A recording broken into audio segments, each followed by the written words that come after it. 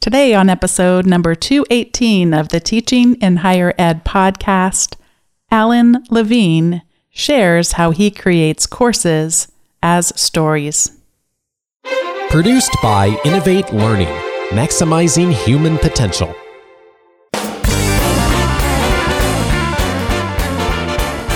Hello and welcome to this episode of Teaching in Higher Ed.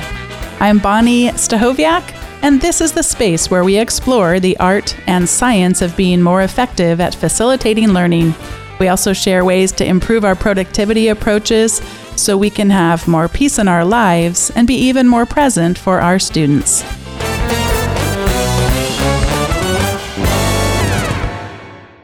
Joining me on today's episode is Alan Levine, who I have admired for a long time, and I'm so glad to have him on today's episode.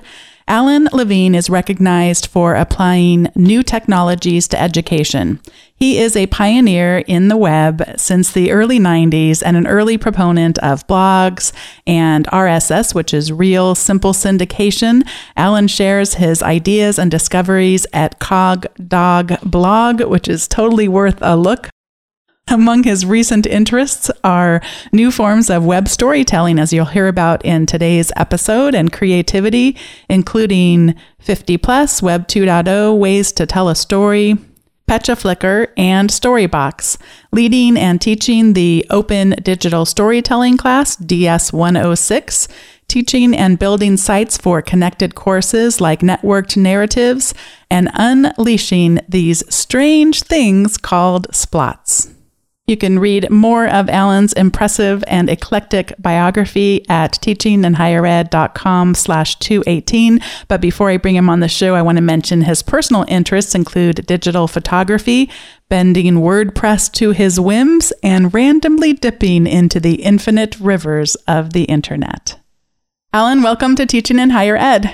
Awesome. It's great to be here. I'm honored. I have been following your work for so long, and one of the things that has come up more recently is your Net Narratives class. And I really want to focus in on that a lot today. But before I get too excited and start diving down into some of the details, could you just talk a little bit about how it came about and some of the ways that it's different from quote unquote normal classes?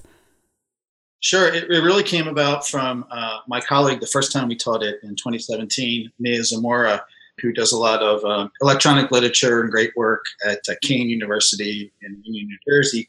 And we got to know each other through a digital media lab project. And she started messaging me that she would be interested in sort of co-teaching a class that would combine elements that she teaches in electronic literature with stuff that I've been doing with media in DS-106. And we had some back and forth over the summer, and then we met at the DML conference, and we just were at this table, and we were like throwing around so many wild ideas. People were coming over to see what all the commotion was.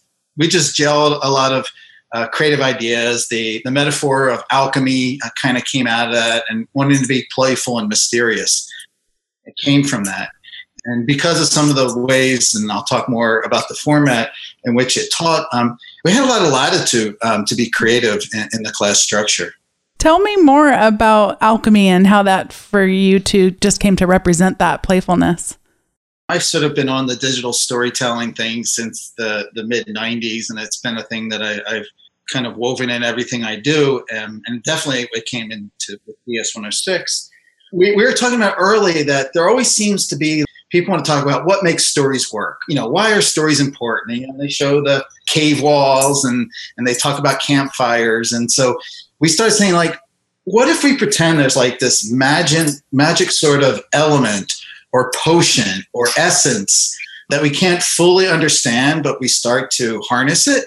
And so that somehow led to thinking about the idea of alchemy as sort of a metaphor for experimenting and trying to create things with digital content as opposed to air, earth, fire, and water. My knowledge of alchemy was not very deep, just enough to sort of latch onto that as a metaphor. And this is kind of come into the way I go about my projects. You know, some of my other projects that I've been involved with, two of them with this professional development project in Mexico, at the University of Guadalajara.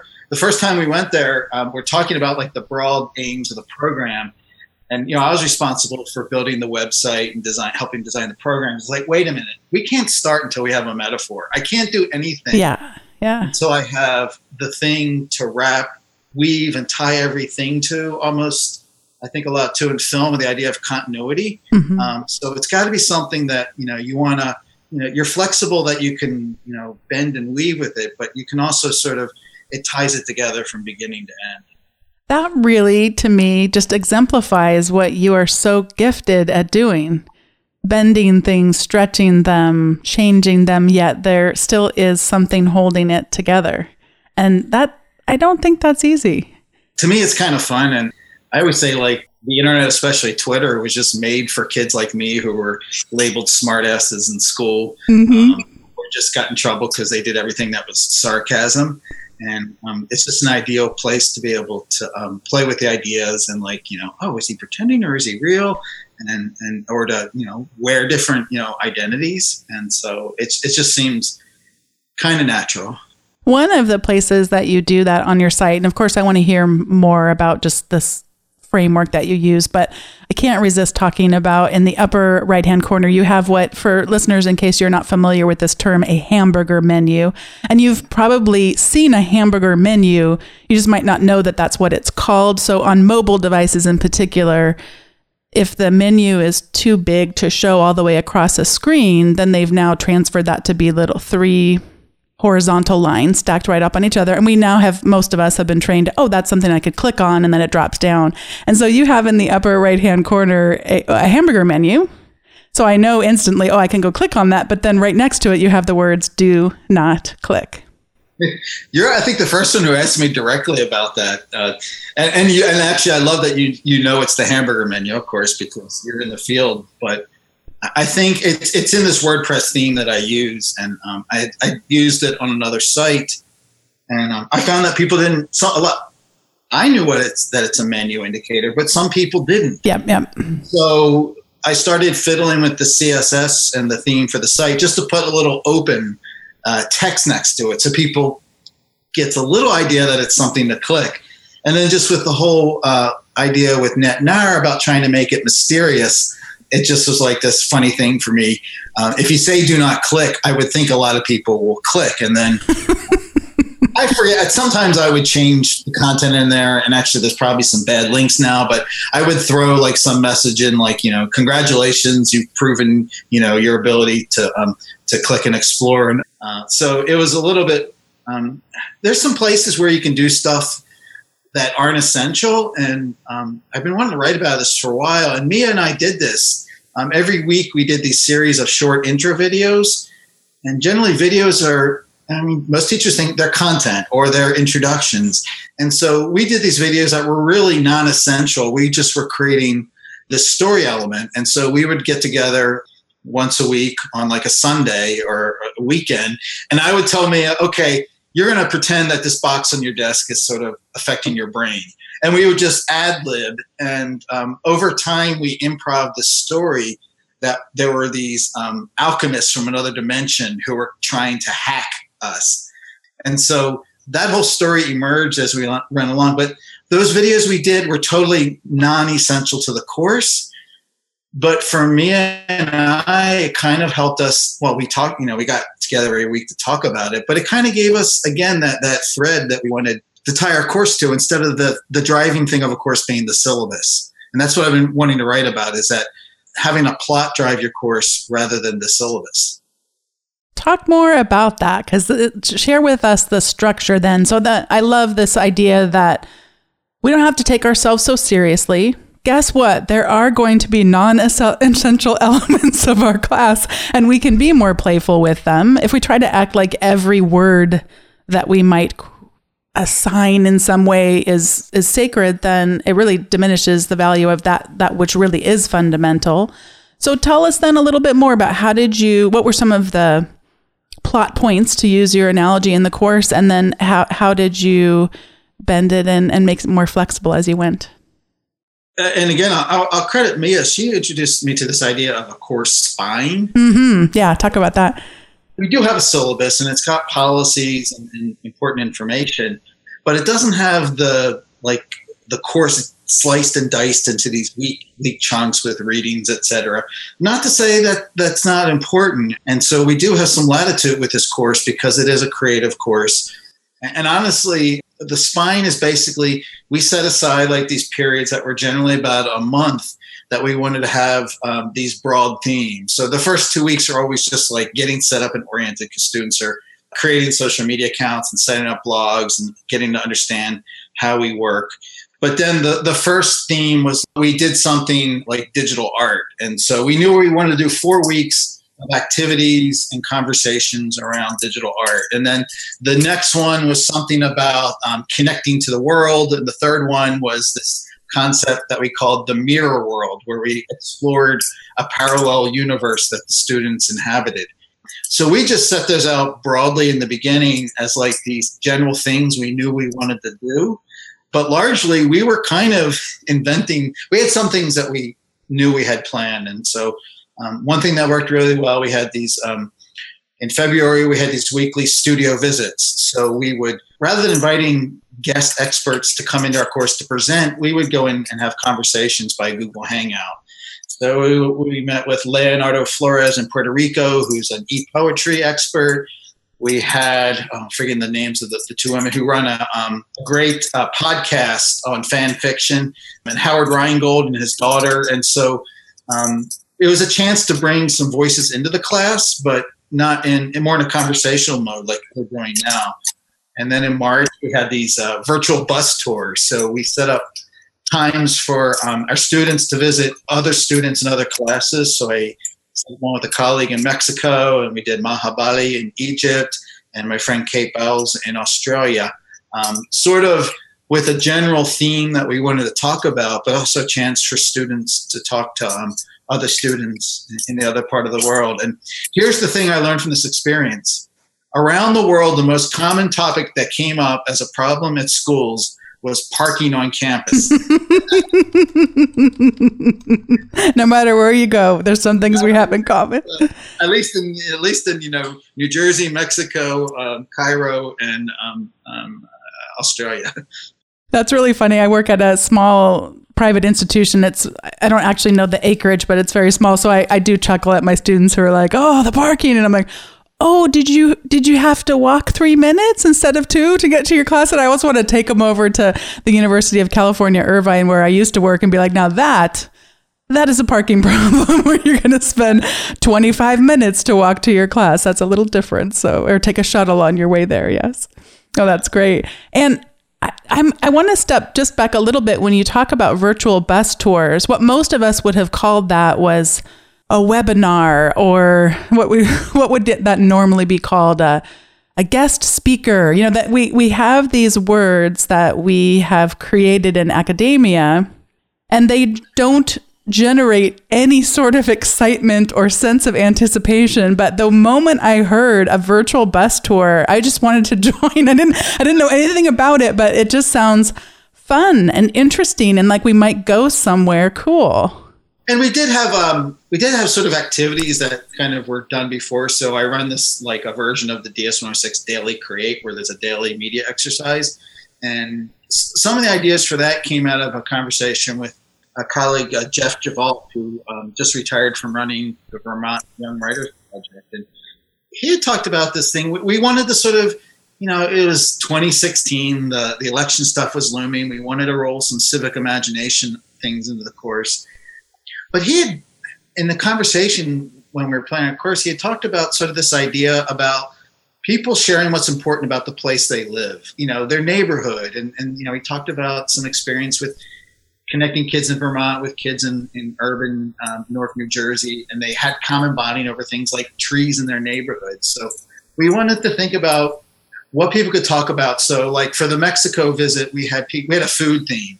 So we had a photo exercise where people took a picture of their spice cabinet. So we talked about different spices that people have. And then we asked them, what's your favorite local restaurant? Then we have, for the the students in Mexico, we asked them to look up, like Union, New Jersey, and try to find a good restaurant, and then ask the kids, "Is that place really good?" And they'd be like, "No, that's terrible. It's like, it's assembly line food."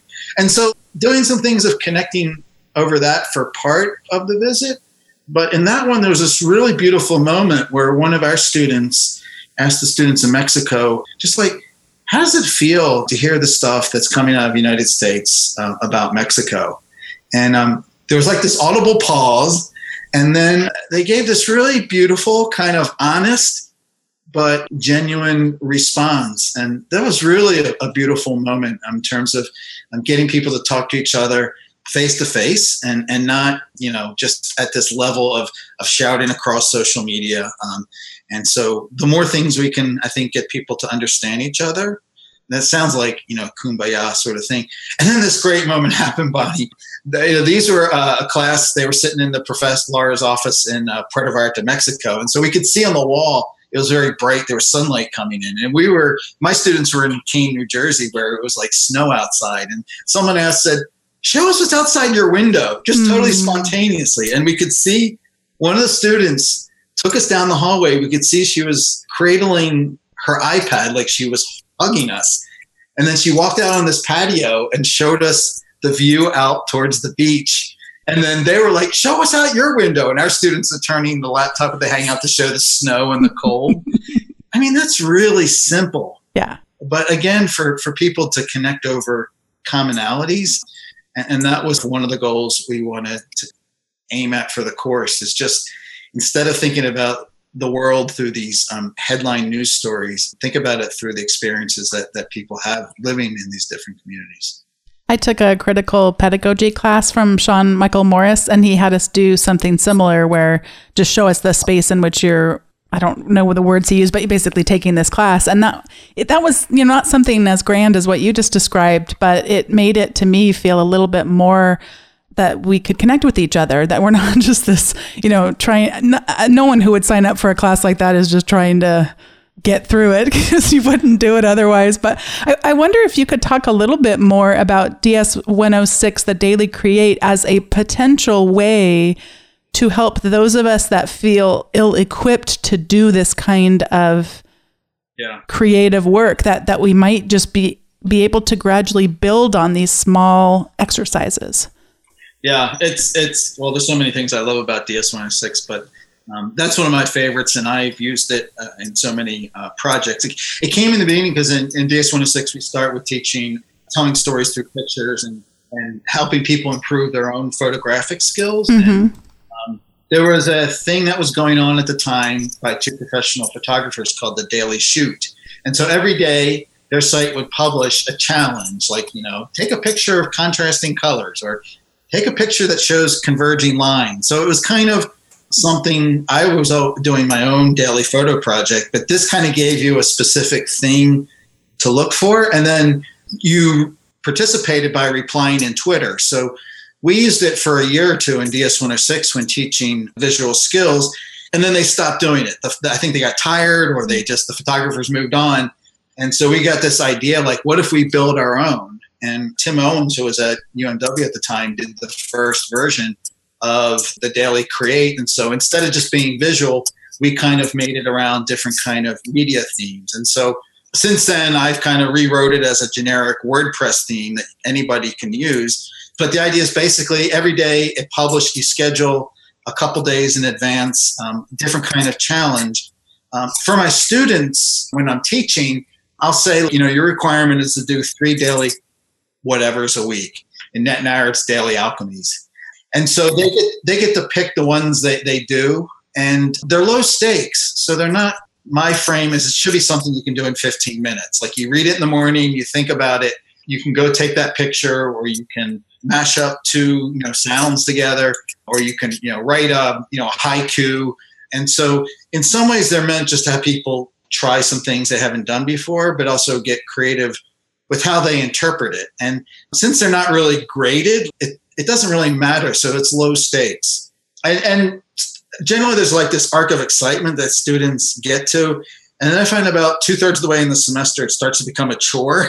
Mm-hmm. And so I start to drop it off as a requirement. But generally I do things like during the semester you have to contribute because there's a form where people can make their own 2 dailies to the mix. And so they get to see their challenge come out of it. But I just think the whole idea of having sort of something small that you do every day to practice getting better at something, whether it's, media, music, talking to an interviewer, whatever you want to get better at, you get better at by just practicing and not like rote practicing, but stuff where you're kind of free to explore. And so, I try to pay attention when I'm teaching, when it starts to look like it's becoming a chore to the students. One of the key things you just pointed out, it isn't necessarily just the practice, but something happening after the practice, whether that's some form of feedback or an opportunity to revisit that in some way. I think that's essential. I mean, you talk about interviewing or podcasting or whatever it is. Sometimes it looks easy. Like I will say I go and I look at some of these. And by the way, we haven't mentioned DS stands for digital storytelling. So this is a class that I don't remember exactly what year it was started. 2014, is that? 2011 was the first open. Okay, so this has been around for a long time and various iterations of it have been taught, but it's also an open class. So it's, there are people who signed up for this at an institution, but then people like me could join in, whether it was for a single daily create or to witness other people creating daily create and never put something out there of my own. But just this idea of practicing and then that we don't have to do it every day. So it's called the daily create, but I could say, well, I'll just try one or that kind of thing. What are some of the ways that feedback then happens as whether your students are doing the daily create or they're doing other things in your class? Talk about how their practice is informed by feedback from you, from Mia, and from the world at large. A lot of it happens because, generally, in DS-106, we had, and honestly, it sort of waned off in a couple of years, maybe because people know about it. But the year I started was the first open one. I was a participant, and there was a lot of commingling of the open participants. And so that alone is an interesting element. In NetNAR, we've had, luckily, through our contacts, sometimes maybe 5 to 10 to 20 open participants, which is not massive, but these are people enough. And there's a guy, Kevin Hodgson, he's at Dog Tracks on Twitter. He's heavily involved in CL MOOC. He's a 6th grade teacher, a musician, and that guy, he comments voraciously. He gives students feedback. I think just that aspect of the class being more than the people in the room, even if it's a virtual room, is a radically different experience for students. And so, that's why for all of some of its warts and pains that Twitter works really well, that we're able often for students to sort of expand their interaction and get feedback support from people outside the class. And with any class, so the thing you want to cultivate is people kind of playing off of each other in terms of things and not like, oh, you have to do 3 comments per week, which I hate doing. Sometimes you can, I'll design media assignments that require them to build off of someone else's work or try to come with some ways that doesn't force people, but makes them have to leverage their work off of the work that other people in the community are doing. I'll have to go find it because I'm not seeing it right away, but I really appreciate the way that you introduce people in the very beginning to these opportunities to engage. And again, I will link to this because it's just masterful, but it reminds me a little bit, I don't want to minimize it, but it reminds me a little bit of a choose your own adventure kind of style. So I go in and, I'm being introduced, which for, I'm sure some of the students that you encounter, this is just entirely new. And it says, oh, do you already use Twitter? And do you want to use your account? Great. Click here. Do you want to use Twitter, but do you want to use a fictitious account? Well, that's kind of interesting. I use Twitter, but I've never thought about having an alternate ego on there. Let me look at what that's about.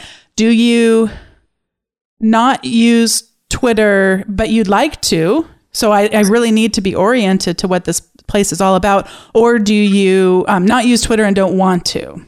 So could you talk a little bit about, well, I think the first one's obvious. I use Twitter, and so I'm going to engage that way. But could you talk about fictitious accounts and how they might enrich someone's learning? And then we'll go through the other 2 as well. Sure. And that's a part of the setup of the course, because we want students to create Twitter accounts. We had them create Hypothesis accounts, and then in blogs, and they have to figure out things like RSS feeds. So it's a lot to do. So breaking it down into a series of questions, and plus giving them options instead of mandating.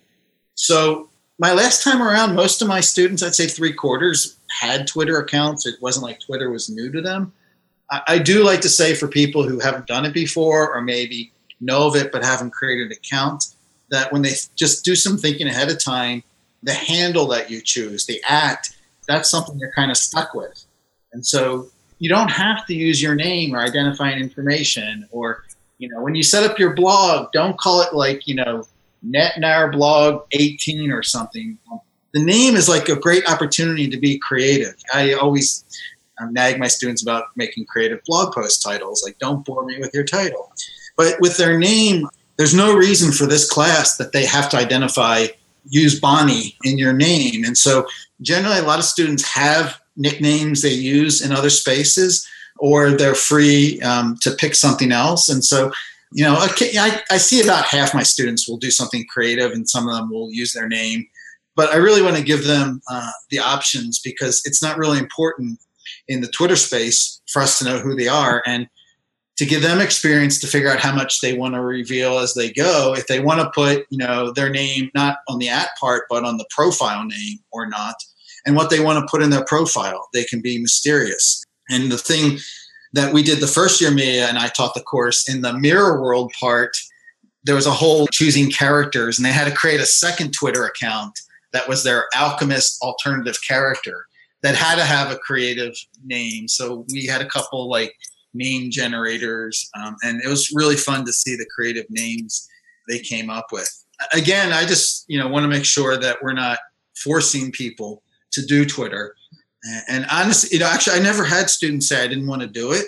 And I really only had one quasi-negative experience with kind of a creepy character who was doing some commenting. And basically, one of my students told me about it. We had a conversation. And basically, it was, don't respond to this person, block them, and don't engage them, because that will enrage them. And I think they got bored, whoever it was, and they disappeared. Mm-hmm. So I've been very fortunate in that aspect. But, I'm rather vigilant about watching for that stuff. And with regards to blogging, has it been the same experience as well, that people are willing to give it a try? Yeah.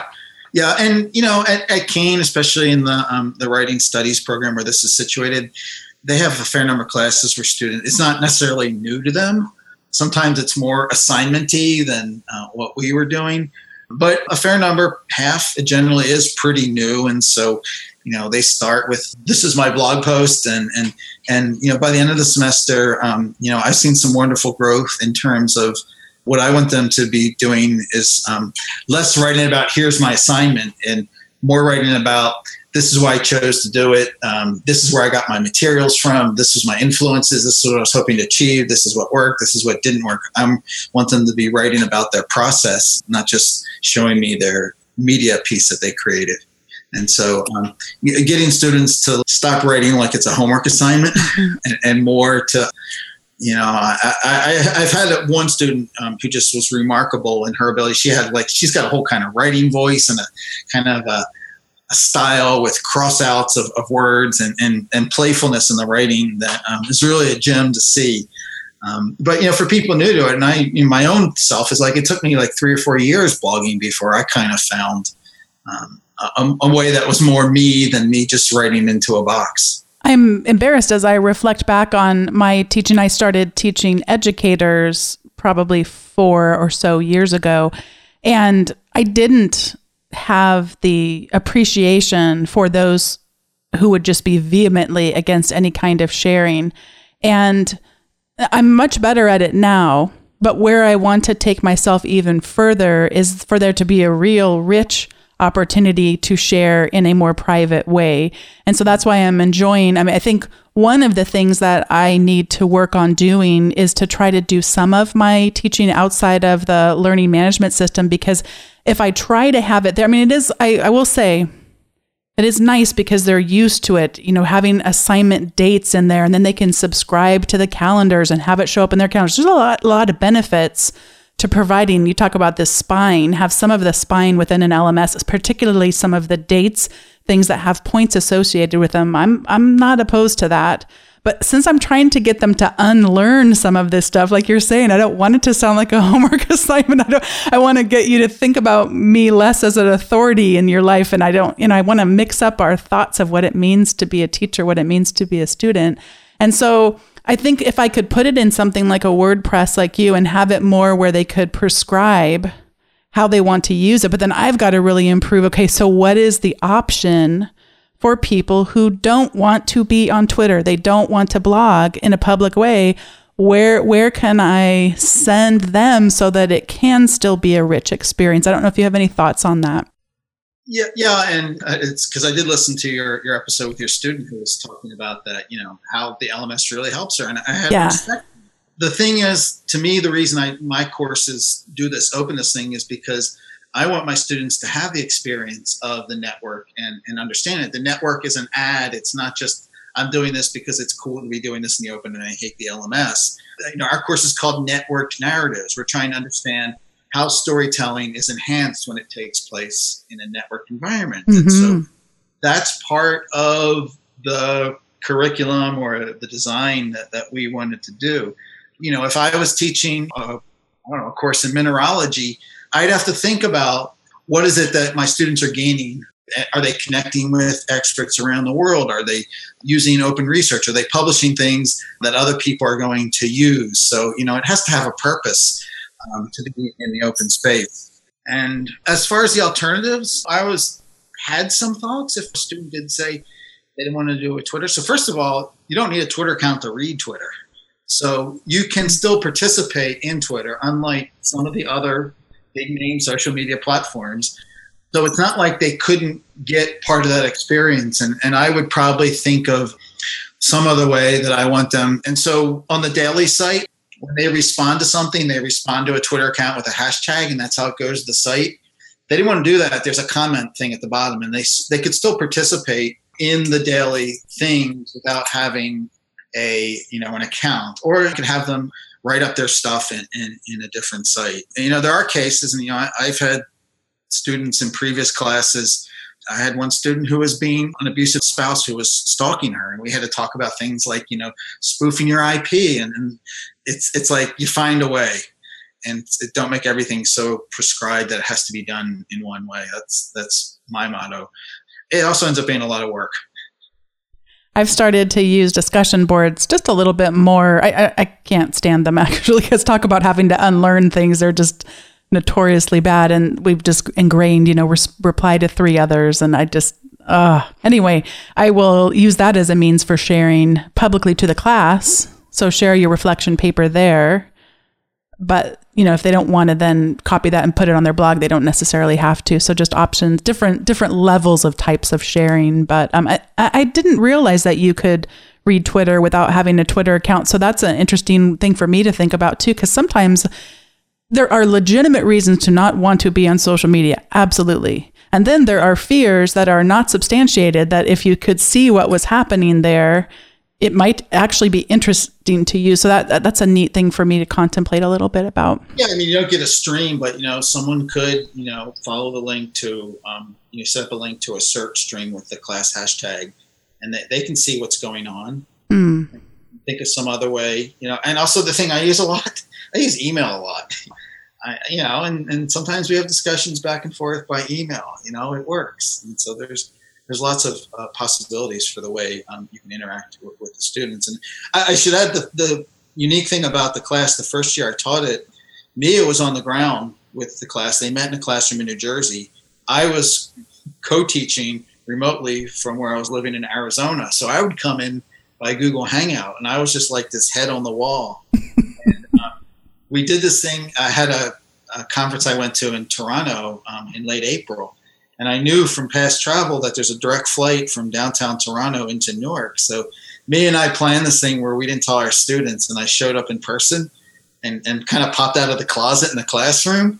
And the looks on their faces, and I don't know, it was one of my most precious moments in teaching. And then this past year, Mia had a Fulbright fellowship in Norway, But she arranged that I could still teach this class remotely. And 2 of our previous students were my TAs in the class. And Haley and Marissa were instrumental in facilitating. It was really hard, and I would not want to do it that way again. It's really hard to read the room. And I just had to rethink most of the ways I did stuff. And most of the stuff we did in class time was activities that we designed and conversations. We did Twitter chats. We did live hangouts. There was very little me talking to them.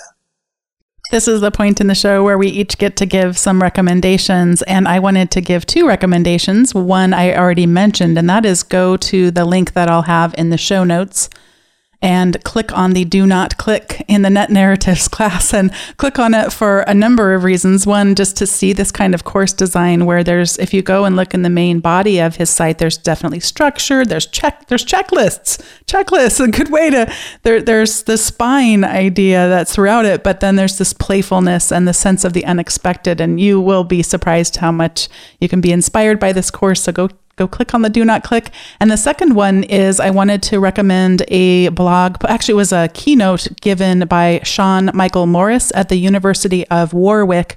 It's entitled Imagination as a Precision Tool for Change. And I ended up reading his article of all places in Chuck E. Cheese, which, is where all the greatest intellectual work happens, which if anyone's not aware of that because you're outside the US and you have not been exposed to this level of hell, this is a children's pizza restaurant where there's just games and overstimulated children and all this stuff. And I'm sitting there just weeping as I'm reading this beautiful, beautiful post and just thinking about my own failures in teaching. It was a very moving work. It's definitely worth a read, but maybe read it when you've got tissues around and when you're not in the middle of Chuck E. Cheese, because it's going to take you on a trip. A really great post. That's how good Sean is. He can still get you to feel that deep emotionally in Chuck E. Cheese. Yes. A lot of my course is about media, and so I basically went through my Pinboard bookmarks about 2 interesting tools that I came across. There's this one called Descript, descript.com. And you already do audio transcription, but it is a fee-based service, so I probably wouldn't use it because I don't have a budget. But what I liked about it, they had this interesting concept is that you submit your audio, it gets annotated. When you get it back, you can actually edit the audio by editing the annotated text. So you remove a paragraph and it disappears from the audio. And that really intrigues me as a way of editing, because audio is the thing that people really struggle with. And until they understand that you manipulate audio like text, that you copy and paste and apply styles, audio is very intimidating. And the other one is this tool called InkleWriter, INKLE Writer, which comes from inklestudios.com/ink. It's sort of an open source web tool for building choose your own adventure games, which are some things that we explored in Network Narratives. It replaced, and I'm forgetting, there was another free tool that was really good for it, easier to use than Twine for doing these. So you basically can create these choose your own adventure games by editing a text file. So there's certain codes for indicating when someone's making a choice. But basically, these developers who use it for their commercial, I think their mobile games, release it as open source. So I'm always looking out for different kinds of relatively simple tools that people can do interesting things with. Well, it has been hard to keep myself only somewhat within the time of our interview because I so enjoy just getting to watch your work. And just thank you so much for your time today and for listening to the episodes that you did and just being a part of this conversation. And thank you very much. I've been eager to be on the show. What an honor it has been today to have the opportunity to talk to Alan Levine. You are such a creative educator, and I feel like creative doesn't even do it justice. Thank you so much for how you inspire us and teach your courses in such an open way that we can actually digest some of it and use it in our classes as well. And thanks to all of you for listening and to being a part of the Teaching in Higher Ed community. If you want to get all the links to the great stuff that Alan shared, and I've got a lot of them this week, you'll want to be on the weekly email, and you can subscribe at teachinginhighered.com/subscribe. And if you haven't been on the website in a while, you might want to check out the recommendations. It's teachinginhighered.com/recommendations. And Sierra and I are working on compiling all the recommendations that have ever been made on the show. So go check it out and see what's there. Maybe pick up a book or some music or a movie. See you next week. Bye.